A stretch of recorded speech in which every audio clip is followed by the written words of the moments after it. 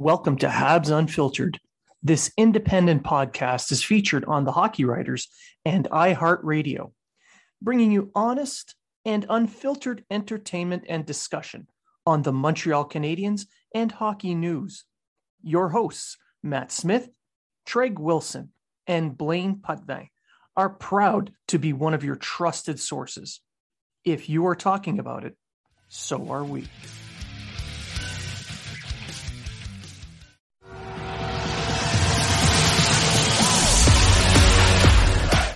Welcome to Habs Unfiltered, your home for Montreal Canadiens news, information, and entertainment. Your hosts are Blaine Putvin of the Hockey Writers, Matt Smith, and Treg Toxic Wilson.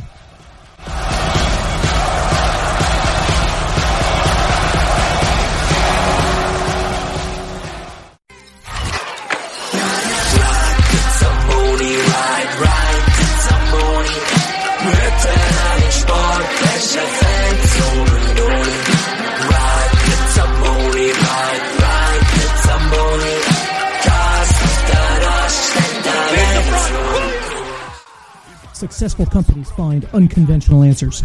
That's why Zamboni Keepers is your source for wins. When you need someone to hold down your fort, when your normal goalie is out injured, we have the answer for you. Call 1-800-BONY-DRIVER.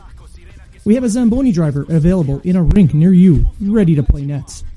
For only the cost of a team jersey, our Zamboni experts will be able to face your league's most expensive and nationally overhyped offensive players and provide your team the chance to win. Call 1-800-BONY-DRIVER and win. Minuten ging's so Glück und kein Glück und kein Glück und kein Glück. Ein Böck, zwei Stück, 23 Minuten ging's so Glück und kein Glück und kein Glück und kein Glück. Welcome to Habs Unfiltered, your home for Habs news, notes, and entertainment. I'm your host, Blaine Putvin, and I am joined now by my co-hosts, Matt Smith. Good afternoon. And Treg Toxic Wilson. Greetings, everyone. So it's a banner week. We have all three co-hosts together at one time, doing it via social distancing and online entertainment. At their own entertainment. I also wash my hands before I touch the microphone. Thank God. God only knows where those Air Force hands are touching. Let's be honest. Yeah. That's very true. I wash my hands and put pants on. I doubt that very much. No, I did. I'm sure you wash your hands. Pajama pants. Does that even pants count? I don't know. Is the back on the pants still, or did you cut that out too? No, my wife stopped doing that. So. Oh, okay. Pajama chaps. I never know why they call them assless chaps. All chaps are assless. Right? I can see this being a Twitter debate really, really soon. I hope so. Hashtag pajama chaps. Are pajama pants real pants? Well, they must be. You got the name pants in it. Yes. See, Blaine's on my side, Matt, you Air Force guy. You're just saying that because you wear pajama pants to work. It's true. Yeah, this is true, actually. I miss wearing them. They have little planes. They have little planes on them and shit. I believe this. That and Crocs. Oh, no, not Crocs. Steel toe Crocs. Oh, God. Steel toe Crocs is, it's aerodynamic, right? Oh, you've given up on life if you're wearing Crocs. Oh my God. Anyway, so we're gonna this week, Treg, you did some heavy lifting. You went and got us Mike Weaver. Yeah. Took me a while. I think just because we both forgot about it. Probably.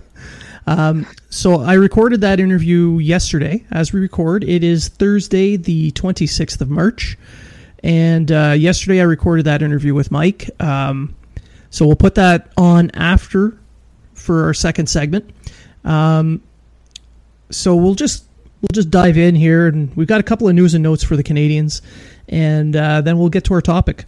So the first The first piece of information was that the general manager, Marc Bergevin, and head coach Claude Julien cut their salaries by 20% in solidarity with the employees of Groupe CH. So what is your take on that, guys? We'll start with Matt. I think it's the right thing to do.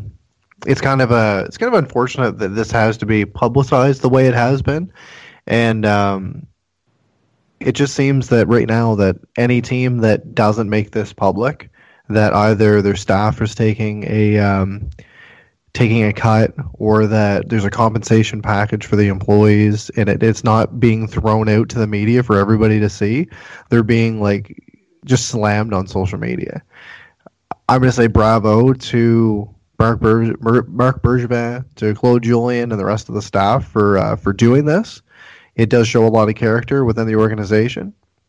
And to the people on social media that are saying 20% isn't enough, you could afford more, you shouldn't be taking salary at all, etc.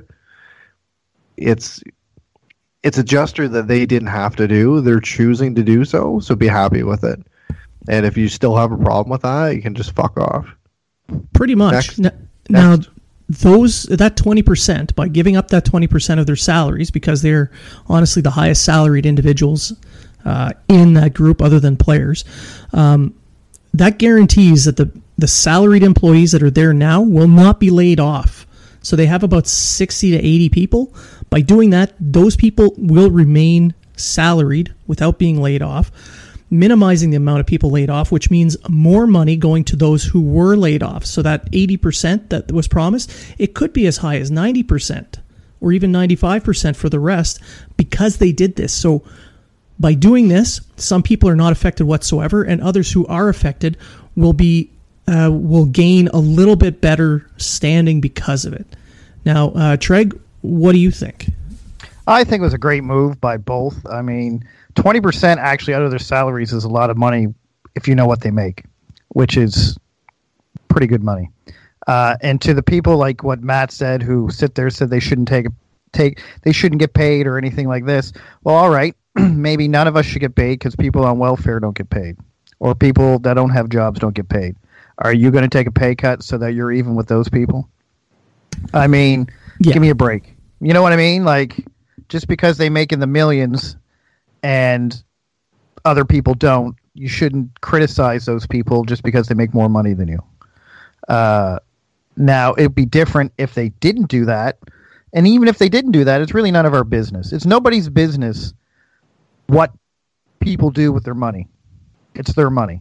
Sure, you can judge them, you can do whatever, but it's really not your business. I just read something today about someone going on about how shameful Boston is about laying off people and blah, blah, blah, blah. And then when they did their research, they came back and said, oh, wait, a few days ago they put so much $1 million in to help these people. So yeah, I read further into that. What's that? I read further into that. They deserve to be blasted. They put a lot of caveats in there and little checkpoints and milestones that have to be met. So they promised money, but they know that no one's ever going to meet those milestones. Jacobs family is pretty cheap. They're well known for that. So I'm not going to say screw you, Boston, because it's not the Bruins. The Bruins are a very well-run organization. But if someone said screw you, Jacobs, I wouldn't be against that. The point I'm making is do your research before you start blasting someone. The whole thing about it all comes back to when everyone was going on about how Molson never said. Everyone thought Molson wasn't going to help out his workers and just blah blah blah blah blah, and then they had to come out and make a statement saying, "Hey, we are helping out our workers." And then they complained, "Well, it wasn't enough." I mean, it's not going to matter what anyone does. Someone's going to complain about it, no matter what. That's true. And what these guys are doing, this 20%, that's a hefty amount of money. Carey Price gave $50,000 to his breakfast program to help kids that needed that breakfast program while they were in school. So now they can still get the breakfast program even though they're not in school. $50,000 they donated. Could it be more? Sure, but can't we just be happy with what they are doing? Like, can't we just look at that? Hey, what a great gesture! Like, oh, well, he makes $10 million a year. Why isn't he given $9 million? You know what I mean? Like, come on, be realistic. everyone just calm down and just be happy for the good deeds people are doing. There you go. Now, moving on from that, also, Matt, you shared on Twitter yesterday that the NHL has delayed the scouting combine, the awards ceremonies, and sadly the NHL draft. You want to give us a couple of your 2 cents on there? Yeah, I kind of saw this coming, but I didn't see it coming as quick as it was. I'll just throw some dates out there. The scouting combine was supposed to be June 1st to 6th in Buffalo. I think it normally is.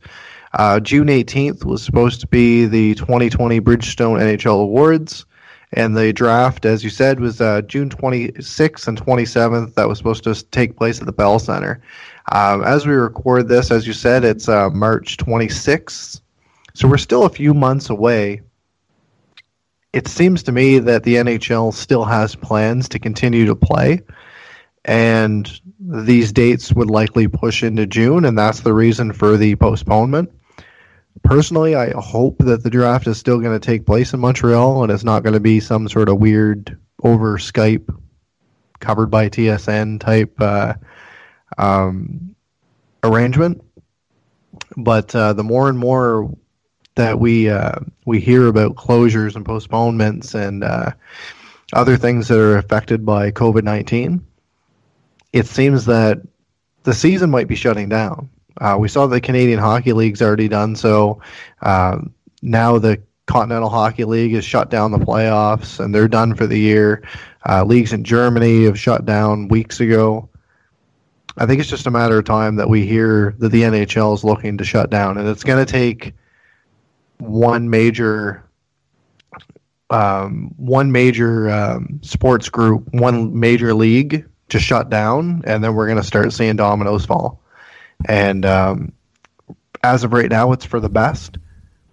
Yes, we love to see hockey on TV. We love to see football, baseball, whatever you're into.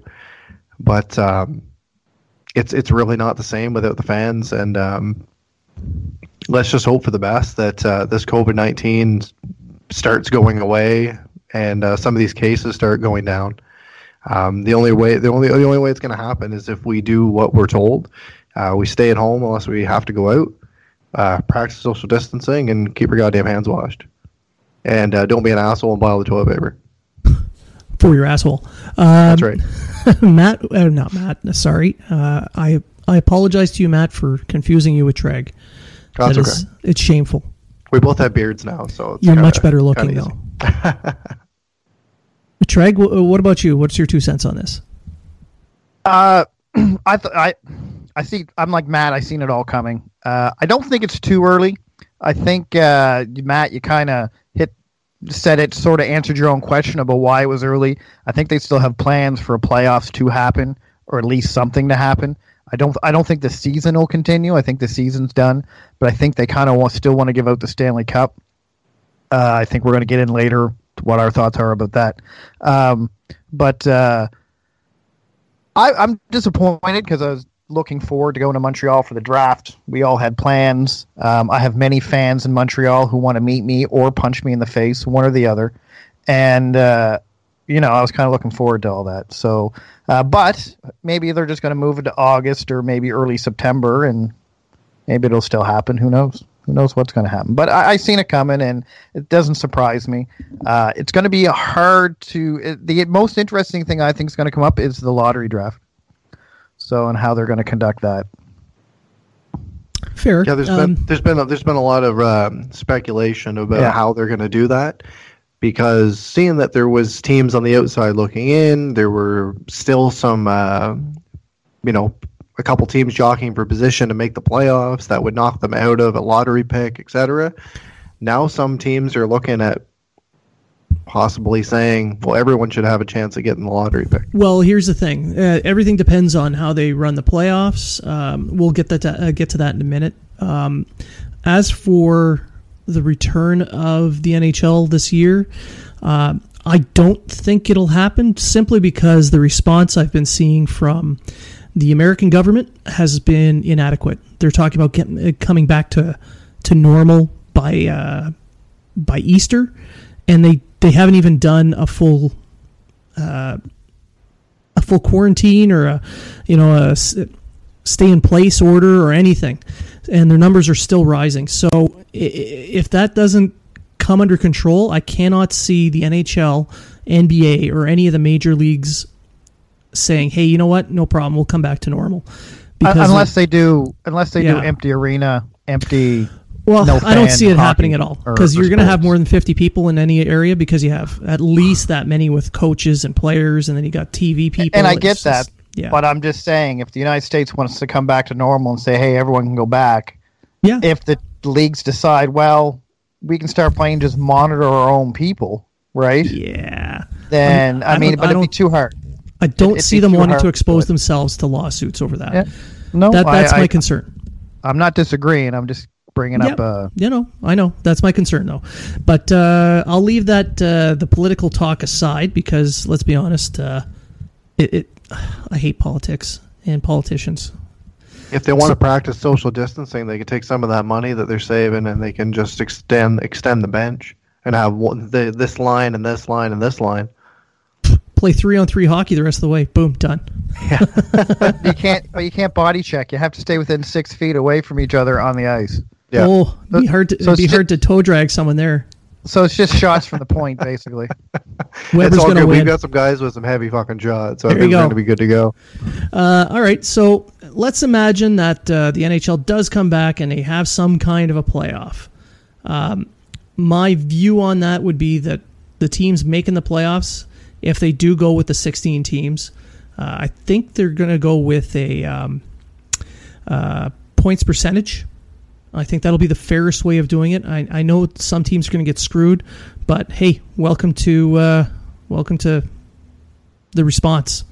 So if they do that, I think they should be going to a top 16, so first versus 16, like they used to do back in the early 80s, and run it that way. What about you, Matt? What do you think? I think the 1/16 could work. The only problem is that you might have a 1 and a 16 that are just a huge distance apart from each other. Well, that's kind of the hope you want to watch, right? And the travel and the travel would just be a little bit too much for the NHL to swallow. I know they make millions and millions of dollars, but I just can't see that happening. Personally, I'd like to see the 1/8 keep it within the conference like they used to. We might see some matchups that, I don't want to see Boston beat out Toronto again, or I don't want to see, you know what I mean? Like it's this, like, I don't like this new format because you're seeing. If they go by percentages, Matt, Toronto's not making the playoffs. Well, if they go 1/8 each conference, yeah, Toronto wouldn't make the playoffs anyway. Oh, that'd be a real shame. I'd be then there you go. There you go. Go with 1/8. Because I think right now, percentage-wise, I think Toronto's 9th. Okay. I'd have to look that up. Better. I'd have to look that up, but I think they're 9th. That would probably be the greatest decision the NHL ever made, just because we'd get to watch TSN and Sportsnet and all the Toronto media just lose their bloody minds. It'd be worth it just for that. I'm making popcorn and sitting back and watching the show. I'm like Matt. I don't like the new way they do it. I don't like it at all. I find teams that should make the playoffs don't, only because they're in a tougher division, a.k.a. Montreal last year. I like the 1 through 8. I think they should do it like the NBA. East Conference, West Conference, top 8 teams make it. With the divisional winners getting first and second seed no matter their points. Correct. First for divisional winners get first, second seed no matter what, but the divisional winners are within the top 8 regardless anyway. So it really might not be. Technically, they may not be. Maybe I've the divisional winner yet. I've never seen the NBA yet have a divisional winner not be a top 8 team. Oh, I don't know. I don't watch basketball. So is that still a thing? It is. Well, no, actually, nothing's a thing right now. Sports are not a thing anymore. Even the American Cornhole Association shut down all cornhole games. They closed off their cornholes? They closed off the cornhole. There'll be no more cornholing in the United States. I doubt that very much. I kind of like the 24 team aspect of the thing that they were doing. I bet you would. Maybe it's because I'm biased because Montreal would make it. But I think the reason they brought that up was because there are still teams that, when the season ended, still had a chance of making the playoffs. And I think they just wanted to make it fair. So basically the 24 eliminates the bottom 6 teams, which weren't going to make it anyway. You can always have a play-in, too. You can, like the wild card for baseball. Those bottom teams.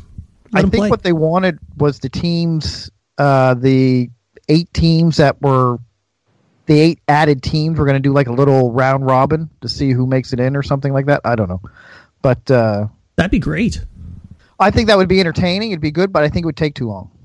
I think it would make the playoffs too long. If you make it like a single elimination, it wouldn't be terrible. No, but... Yeah, like a March Madness style. Right, you make it single elimination. You say you take the top 17, or the top, say, we'll take the top 6 teams out of each conference. And then, or no. You mean the top 6 that are like the ones just underneath that playoff line? No, you can take the top 7 right now. Take the top 7 right now, and then have a team come out of the East and a team come out of the West. Well, basically, the way the 24 works is the 8 that are in the playoffs now are in the playoffs, and then the 8 teams added in, or the 4 extra teams per conference added in, would do like a little round robin, right, with like the wild card teams. Yeah, they can have a 1-game elimination kind of bracket tournament. Yeah, so the 3 division leaders, they're safe from this little round robin thing, and the 2 wild cards and the other 6 teams or whatever it is would do like little round robin, and then the 2 winners of that would go on, and they'd have their normal playoffs or whatever it is, just cut shorter, probably like best of 5 or best of 3 or something. Yeah, I think cutting the playoff round short would be a good idea. Like best of 3 for a first round, best of 5 for the next 2, and best of 7 for the final. That way, you can still have it done by mid-June, and it doesn't really make a difference for next season because Bill Daly has stated several times publicly that the goal for the NHL is to ensure that next season's season happens as expected. So, training camp starts at the right time. A full season. A full proper season as expected, with training camps arriving at the right times. The season starts in October. They have like the full year. There's no surprises for an 82-game season. That's their goal. So any plan that would be put together now would have to take that into consideration. They could also just take the division winners and do like a 4-team playoff. 2 division winners in the East and 2 division winners in the West. Off you go.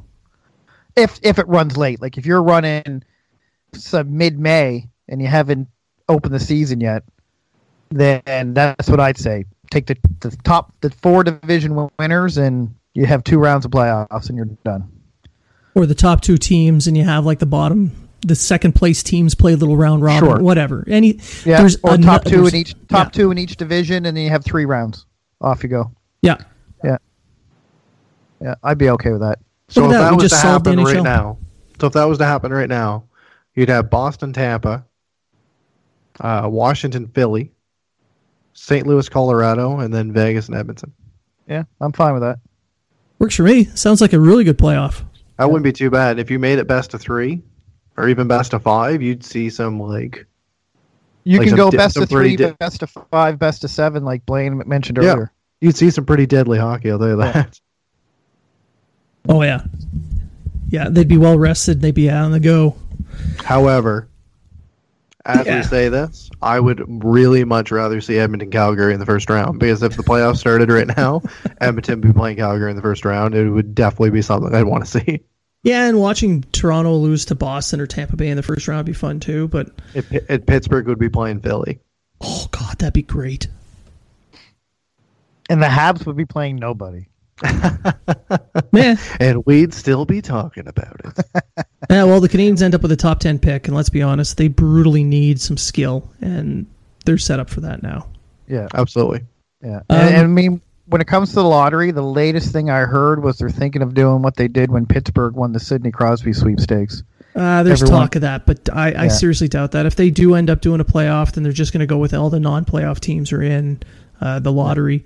I'm saying if they don't go with a playoff, that's what they're thinking about doing. No, I do think that even if they don't have a playoff, they're still going to go with the anybody who's not in a playoff position right now is now in the lottery, and anyone who's in a playoff position right now for quality is out of the sticks and lottery. equipment. They just end up with their picks as normal. And There's I no think frills, that's no the safest nonsense way to do company it, or the that best way wants to to do it. provide that's to you. I mean, so there's a couple of No-name teams on the hockey. bubble. You go by No Name Hockey is win a small percentage. That Canadian some people might be company upset, some started not. by But former pro player at the end of the day, Jason you can't Goulet. please everyone. So When you he have to retired, find at he least a searched for 90% sticks that solution to felt like something. when he because was a there is pro, no 100% could solution never to find the this. right one or And one for that was both, the reasonably win priced. percentage would be the best So thing he to do. decided to start It'd be the No Name fairest Hockey. thing. Let's be brutally Now honest. No That'd be the Name fairest offers thing to do high at this quality, point, just because not customized everyone played the sticks same number at of a games. fair price. Yeah. They won't try to wow you So, with a fancy name. I think we'll They end will our focus segment on there. providing you a pro stock quality stick When we that come you back, can afford. after The this cost of commercial sticks break has gone through the we roof will be joined due to by sponsorships and former licensing Montreal fees. Canadiens defenseman No Name Hockey Mike Weaver. makes sticks So, for the no names and sit players back, currently relax, making enjoy a these name. commercials, and we'll be right back. And welcome back to Habs Unfiltered. We are joined now by former Montreal Canadian defenseman Mike Weaver. Mike, welcome to the show. Awesome. Thanks for having me. So, Mike, you've been retired now a couple of years. How is that treating you? Well, it's obviously a big change. It's kind of you really can't really prepare for it. Just like somebody that retires in real life, we kind of retire at somewhat of an early age, and it kind of sucks that if you're a plumber and you ended up kind of, even though you want to be a plumber and you lose your job, you go and move to another place to be a plumber. You're able to be a plumber until you're 60 years old. With hockey, it's kind of, hey, you get to a point where some people hold on for dear life, and I knew it was my time to move on, and it's a really big transition, and I've been really helping a lot of guys helping transition out of the whole hockey thing. I was a guy that was, the odds of me making it were pretty slim. I wrote a article for the Players Tribune. It's titled the Tales of the Undrafted Puck Eater. And it goes basically talking about how I went against the odds, and my dad at one point when I was going to the draft to see if I was going to get drafted, we ended up waiting till the last draft pick, and he ended up saying to me, okay, well, you didn't get drafted, so there's got to be another way. And it's that really has stuck with me my whole entire life. And it's something that I was always preparing for after hockey. I was always, the odds of me making it were pretty slim. So I made sure that I got a really good education at Michigan State, and I was always thinking of what's next. Now, did you choose the NCAA route because you wanted to, you just wanted to be sure that you were okay after hockey? Yeah, when I was younger, the university route wasn't a common route to the NHL. It was becoming, but it wasn't there just yet. A lot of people went to the OHL. A lot of my friends went that route, and they never made it. And I knew with the odds of me making it were pretty slim, so I went for education. And my second year in university, I didn't know what I wanted to do for my major, and I took a test that told me I wanted to get into computers. So it basically changed my whole life. So I have a minor in virtual reality, software development, web design. So while we're on the plane, and while I was playing with, especially with Montreal Canadiens, lots of cards and players losing money at the card tables, I was designing websites and kind of staying relevant in the tech world. And now I'm using that. Was that the basis for your new venture with the hockey coaching clinics? Yeah, well, I ended up creating a web-based platform for coaches to be able to draw their drills digitally and being able to easily create the practice plan. I started a hockey school also called Defense First, and I just found it was very tedious to create a practice plan, and I would redraw the same drill over and over and over, and I thought there had to be a better way. So when I was traded, well, not traded, but when I signed with the Florida Panthers, Rob Tallis, the goalie coach with the Florida Panthers, said, we have all these millions of dollars in the NHL, and we still write it on a piece of paper, our drills. So I set out to, with my tech background, I set out to find a way to digitally create drills in a browser with no plugins at all. I wanted a complete web-based, and I didn't want anything, no downloadable apps, completely web-based, and it hadn't been done, and I found a way of doing it. So it's called Coach Them, and it's been amazing. We have 8,000 coaches on board, and we partnered with the NHL Coaches Association. So, and then we also partnered with the coaches site. So it's called CoachThem.com. And right now it's crazy. A lot of coaches, because the hockey world shut down, are signing up and building their drill database right now. So it's an exciting time. It's obviously nobody loves with what's going on with the world, but I firmly believe that it's a pause in time, that we are forced to stay in our homes, and it's something that I think is good to really look at what really matters to you. And a lot of coaches haven't really had the time to create their drills and create their almost go back to what the love of the game, instead of yelling and screaming on the bench, bring back to why did you get into hockey. And we've had a lot of coaches come on board, and we've had conversations like that, and it's not as hectic now that everything's calmed down. So it's something that I could see the passion coming back into the game. And I just think that this is obviously it sucks that there are it's not the best out there, but I think it's something that I've connected with my family. I've connected with people that I haven't had time because I was so busy with my job and running all over the place. It's kind of a nice pause. Yeah, I've had the same opportunity thanks to this. I rarely get to stay home this long, so I completely understand that point. Now, you seem very well set up in your post-playing career. Was there any help or setup from the NHLPA before you retired? Well, when I was on the board, I was on the executive board.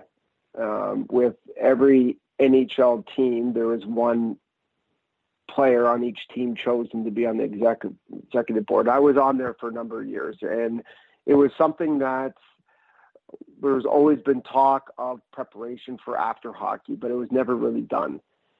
A lot of the players, especially in the sports world, they're focused on bringing their game to the next level. And if you told them, why don't we look at after hockey? They're like, no, you can't really focus on that because it kind of gets you out of sync. So that's something that's it's tough. I know the NHL Players Association fights with that every day, how to get players to think about the future. And I think if I was to do it again, I would have got my Instagram and Twitter feed a lot higher than I would have in the past. And that I would have connected more with different companies and kind of networked a little bit better. But I did have a hockey school. I've had it for 17 years. It's called Defense First, FIRST.com. And I teach over 300 kids in July alone. I have people coming from all over the world. And we're not just a hockey school or babysitting school. We teach the thinking part of the game. So it's funny, even though a lot of guys, I don't watch a lot of NHL games anymore because I just find that I'm kind of over the whole thing. You kind of get, I had a 14-year career, and you just kind of just get tired of that whole thing. You've been told what to do your whole life, and it's kind of a nice little break. But it's funny, all the stuff that I've done post-career have to do with hockey. My coaching platform, Coach Them, and Defense First. So it's something that, and I've been helping out with my dad with a flooring company, Weaver Flooring. They've had the City of Toronto's contract for 40 years. So it's something that he's done an amazing job of supporting our family. So it's always good to give back to your family. So. Yeah. Now, you mentioned your work ethic and the thinking part of the game. Did you feel that was your ticket to not just making it, but sticking in the league? Oh, for sure. Hands down. I remember I was never given, like, my career, I signed with Atlanta Thrashers. Don Waddell ended up giving me a chance. He loved college players, giving me a chance, and I had to fight for it every single year. I always went into, I remember after I got sent down to the minors for the first year. All the rookies got sent down, and we ended up winning the Turner Cup. And I remember my assistant coach coming to me and saying, hey, he said that they were going to send me down. And they gave me one shot, and I ended up proving them wrong. And I ended up playing the whole entire year. And that was my career every single year. Even in St. Louis, I signed with St. Louis. And before I signed with St. Louis, I ended up telling my agent I wanted to get a call with Andy Murray because they said that there was a spot available. And I just wanted to verify it. So I called Andy Murray, and I just said, I'm not worried about not making the team. I'm making sure that there's a spot available. And he said there was, and I ended up making it. So there are some people that live up to their expectations, and they go above and beyond. And there's some people that just get by. And I was always looking at,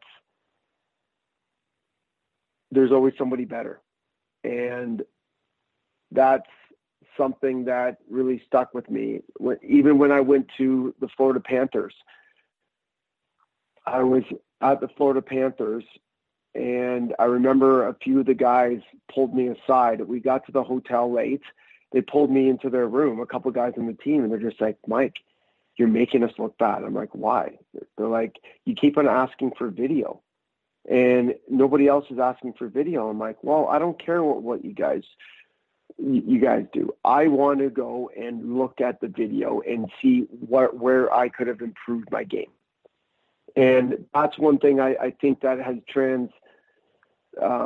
transferred into my hockey school. I'm able to look at players and pick out exactly what's going wrong with their positioning, their stick placement, and it really does change my kind of outlook of the whole entire game.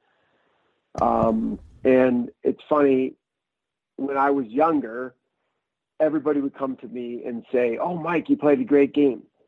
And I would always say, well, I could have played better. And I never ever said that I never said that I played a good game until I got inducted to the Sports Hall of Fame for the Brampton Sports Hall of Fame. I showed up, I was on stage, and they showed a video. They showed a video of my career. And it was, I got teary-eyed on stage, and it was really my first time that I basically cried in my life. And it was really emotional. And at that point, that was the first time I ended up saying, yeah, I played great. Yeah, that must have been very moving seeing that and being honored that way. Not many people get that honor. So I wouldn't blame you for crying. I've cried for much less. No, it was kind of like I never wanted a compliment that I played a good game. I never looked for that. I always said that I could have played better, and I'm sure that hurt me in other ways too in real life, because I always looked at myself that I wasn't good enough. But I think you have to have that kind of drive. And not just saying I want to become better, looking at ways of improving it. So when I would look at video, I wouldn't just look at where the puck is. I looked at where the puck wasn't. And if I was, and this is what I teach at my hockey school, if I'm able to look at every other player and find out what their options are, I'm able to basically tell the future. And that's something that I was really good at a younger age, of figuring out what was going to happen with the play. And being 2 steps ahead of the play makes you an amazing player. That's why I'm not comparing myself to Wayne Gretzky at all. But he would always go, and he would be going to where the puck was going to be, not the puck where the puck was. So would that be the one piece of advice you'd give any young player today? I would say the odds of making it are pretty slim, but somebody has to make it. And why can't it be you? So enjoy the journey, and you're going to meet some amazing people along the way. And at the end of the day, as long as you gave it your all, you're never going to be disappointed, and you're never going to. And there's so many people that always come up to me. I could have made it, but because of something else. I'm like, no, well, there's no but. You just didn't make it. You didn't make it to the NHL. So there are, like I said, there are doers and there are get by people. And it's something that, and one of the coach for Michigan State University, Ron Mason, I remember him coming into my living room, and he ended up saying, Mike, he's just like, you got to look at life right now as a triangle. He's just like, with each side represents, one side represents schooling and education.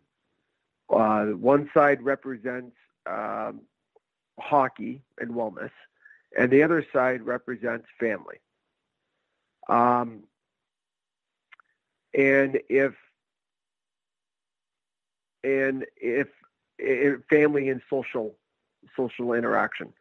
So if all of a sudden you're out there meeting your friends and hanging out with the family and everything, it's almost, and it takes away from hockey. Well, that side of the triangle gets too big. If you're focusing too much on hockey, well, that triangle side of the triangle gets too big. So if you're able to create balance in your life and create time for all those three sides of the triangle, you're going to have a balanced life. And it's something that I always go and rebalance and look at, okay, am I focusing too much on one thing? And too much on one thing is just too much. That's actually good life advice. Now we're going to just move over to your playing career a little bit, and you were constantly signing contracts, and you never really went through a trade until you were traded from Florida to Montreal. Can you walk us through a little bit about what was behind that and how it affected you and your family? As far as being traded? Yes. Yeah, so it's I'll tell you a funny story. I was when my wife was pregnant. It would have been in LA. So the season ended. I ended up having to decide between Pittsburgh and Vancouver. And not too many people know this, that I ended up signing to Pittsburgh and going to training camp. And because I would rather a 4-hour drive than a 4-hour flight. So I ended up going to training camp. I killed the training camp. It was awesome. I ended up scoring on a breakaway, crazy. I remember playing monkey in the middle with Sid and Colby Armstrong, and they were just like, Mike, hands down, you made the team. So I'm like, perfect. So it was one of the last cuts. They ended up pulling me into the room, and it was Ray Sherrill, the GM, and Therrien was the coach.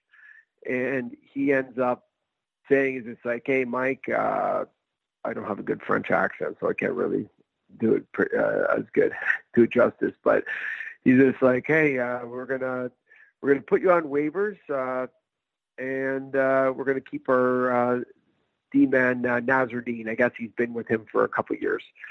So anyways, I could have been all pissed off. I said, well, thanks for the opportunity, and I shook his hand and I walked out.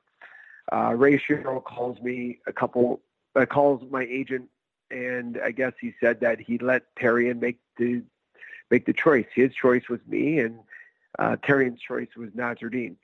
So I ended up getting put on waivers, and Vancouver picked me up. So I had to drive back 4 hours, and then 3 hours after that, I was on a flight to Vancouver.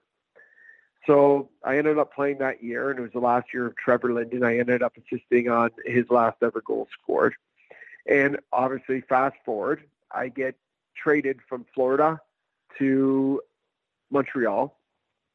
The first call was Bergevin saying, welcome to Montreal. He said that I've been trying to get you in the last couple of years, and it's worked out this year. And then the second call was Therrien. He's just like, hey, Mike, how's it going? I'm like, hey, last time we were talking, you were putting me on waivers.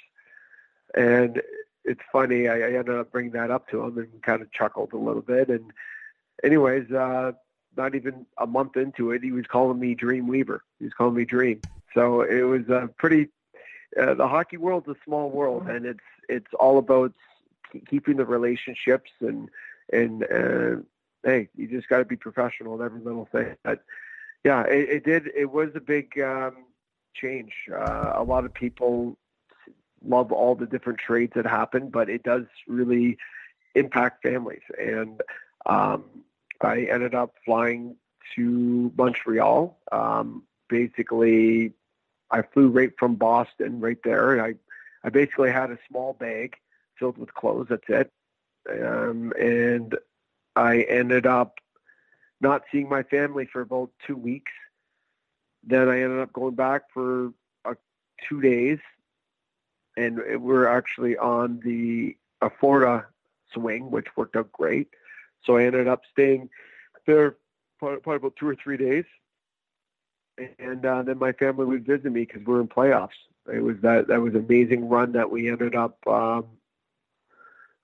beating Boston in Game 7. So that was a pretty amazing experience, probably one of my best experiences of my career. Yeah, that that playoff run was very magical for the Montreal fan base. I remember it quite well as well. We haven't had too many deep runs like that.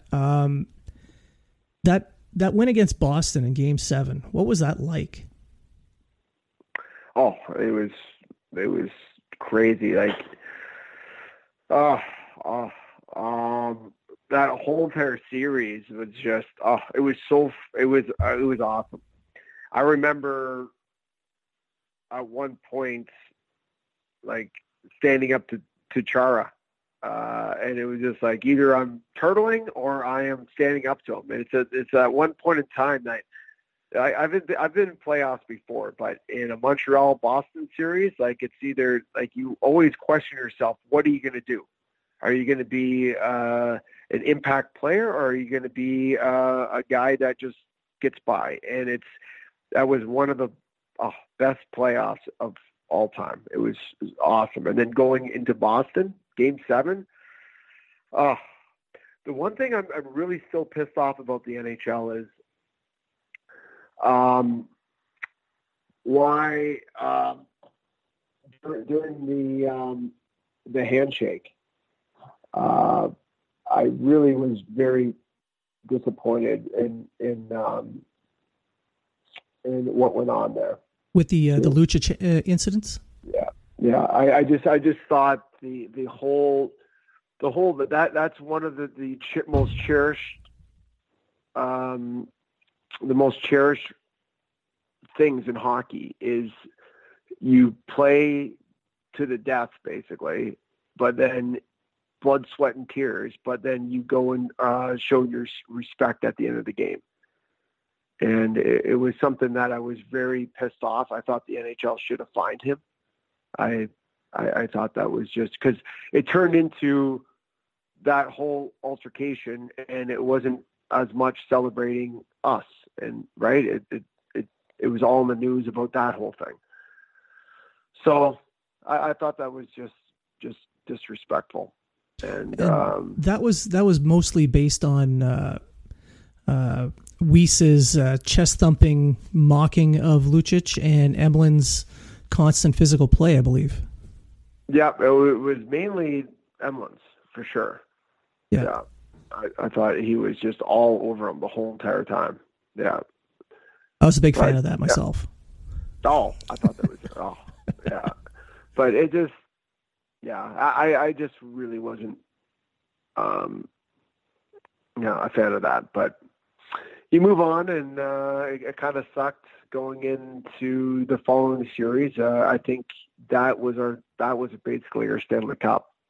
Even though Pricer went down, Tokarski didn't really hurt us by any means. We just couldn't score goals. So well, no, he played well. He did a great job. Yeah, I thought he did a great job. Yeah, you guys lost the last game, I believe, 1-0. So we can't really blame the goaltending on that. No, I don't think we really couldn't even score. That was one of the things. So a funny thing. So that year, everybody was just like, man, I've never seen a guy get so many shot blocking assists. And I'm like, well, yeah, you guys are able to go down and score. So the following year, I remember I was getting heat for not getting any assists. And I got pulled in, and Taryn was all over me about, and Burge a little bit about not getting into the offensive play and being. So I ended up saying, I'm like, well, look at the video. I'm like, our guys can't take it end to end this year. But I got a lot of shot blocking assists. I would block a shot, and our guys would go down the other end and score. So. Now, looking back at the Dreamweaver stuff, we remember the posters that were put in lockers. Was Therrien behind the poster, or did you make that up yourself? No. Well, I kind of had that nickname Dream for my whole career by the guys on the team, but it really took another life of its own. In the stands. It was awesome. Yeah, even Tyrion, like I said, he was saying it as well. And you were well known for being a bit of a class clown in the dressing room. Could you walk us through maybe one of your favorite pranks that you'd like to play on the guys? Well, I wasn't taking it to another level. I was just like to enjoy everything, and there was a lot of guys who get scared to come to a Canadian city just because there's so much pressure. I just loved the media. I know the media loved me because I was pretty honest with everything. But yeah, I would always, I was called the potato bandit. So during pregame meals, I would grab a baked potato and I would throw it in the guy's pockets. But it's funny, I guess PK came one day and he was like reaching his pocket and he's like, "What is this?" I guess he wore it on the previous, a trip a month ago, and it was like this shriveled up potato in his pocket.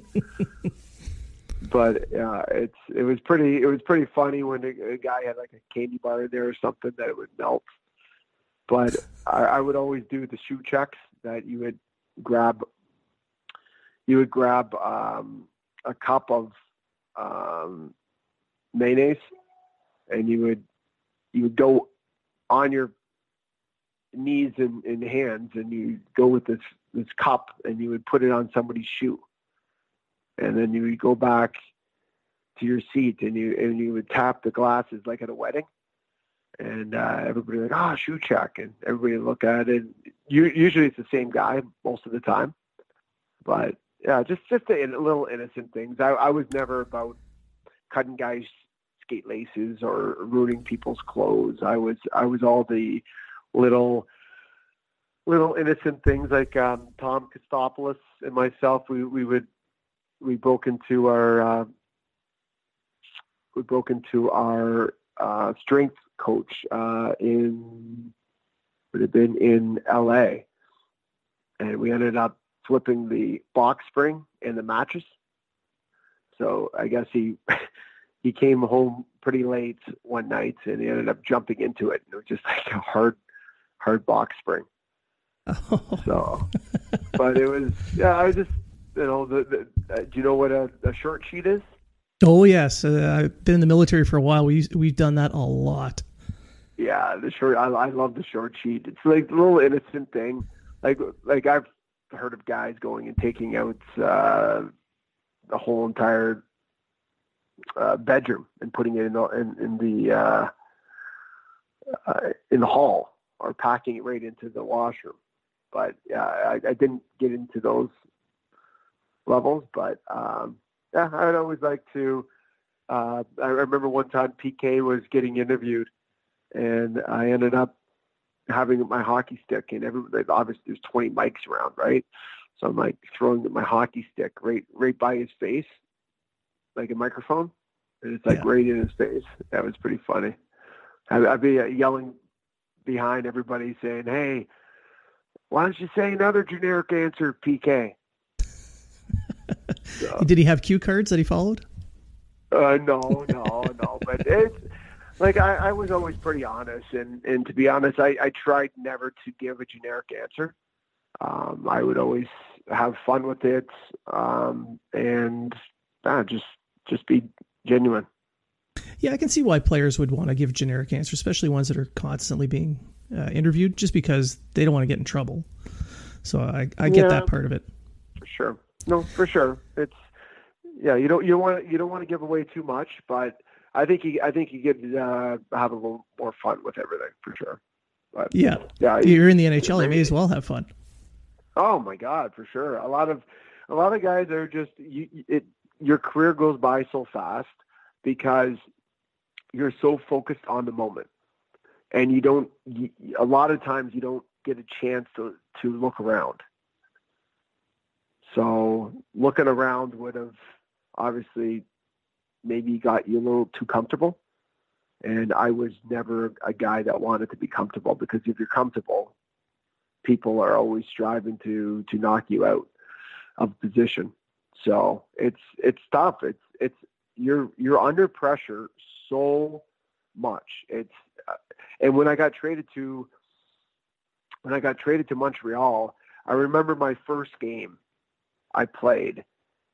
I wasn't supposed to play, and then at the last second I got thrown in there, Arizona. And that first shift, I have never been so tired in my career. Never. I just find that when you're playing for a storied organization like the Montreal Canadiens, like, I felt every single stride I had the whole weight of the whole fan base on my back. And it was amazing, but it was just tired. But I remember my first shift, I ended up getting scored on. So, not the greatest start, but I think you made up for it with the remainder of your time there. Yeah, I thought I did too. It was fun. It was very enjoyable. Living in Westmount was just amazing. Met some amazing people. The Canadians would do bend over backwards for anything that you needed, and it was just a pleasure. I got chills every single time I would skate out on the ice. So yeah, it was fun. Now, before I let you go, because you've given me plenty of your time, and I don't want to take up too much.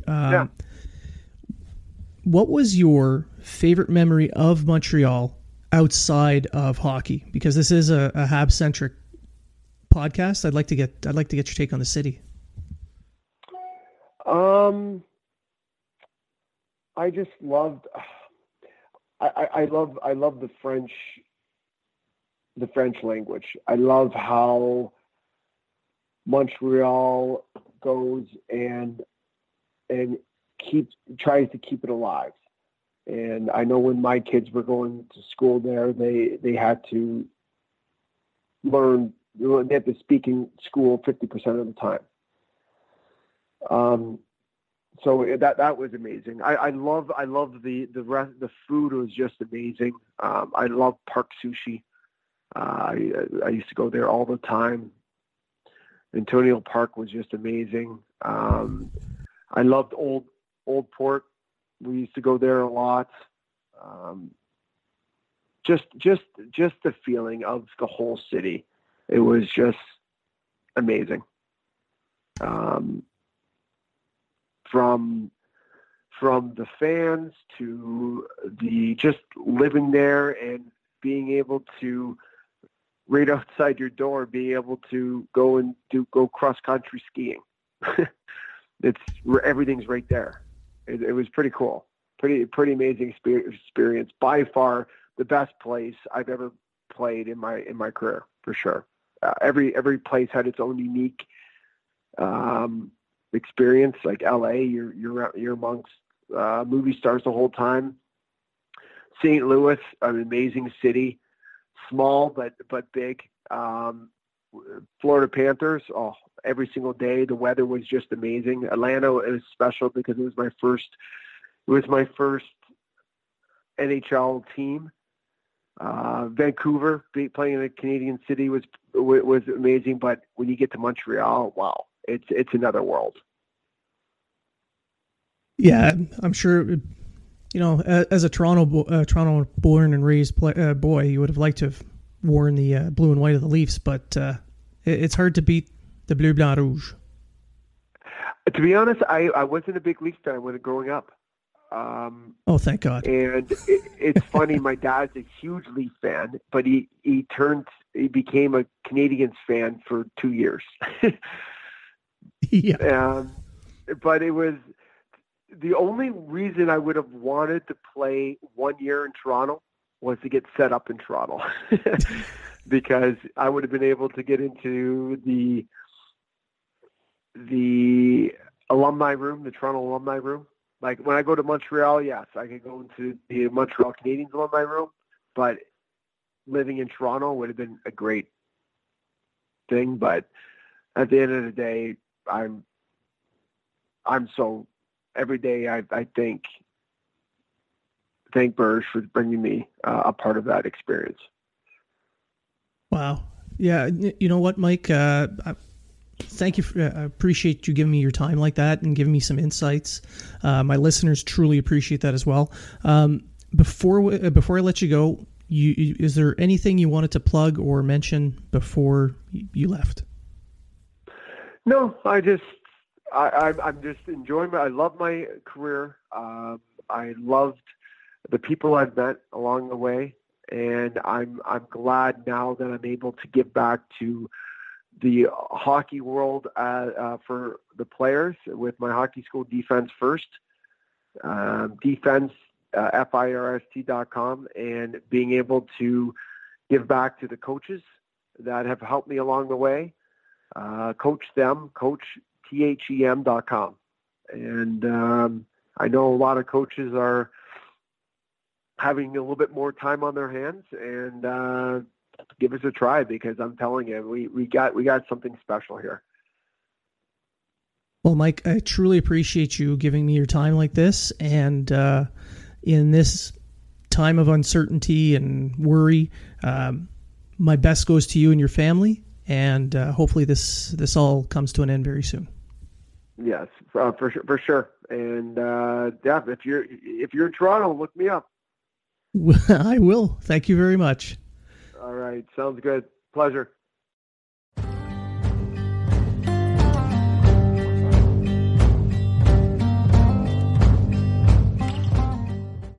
And that concludes another episode of Habs Unfiltered. We would like to thank all our listeners, old and new, for joining us. We hope you were informed and entertained. And always remember, if you are talking about it, so are we.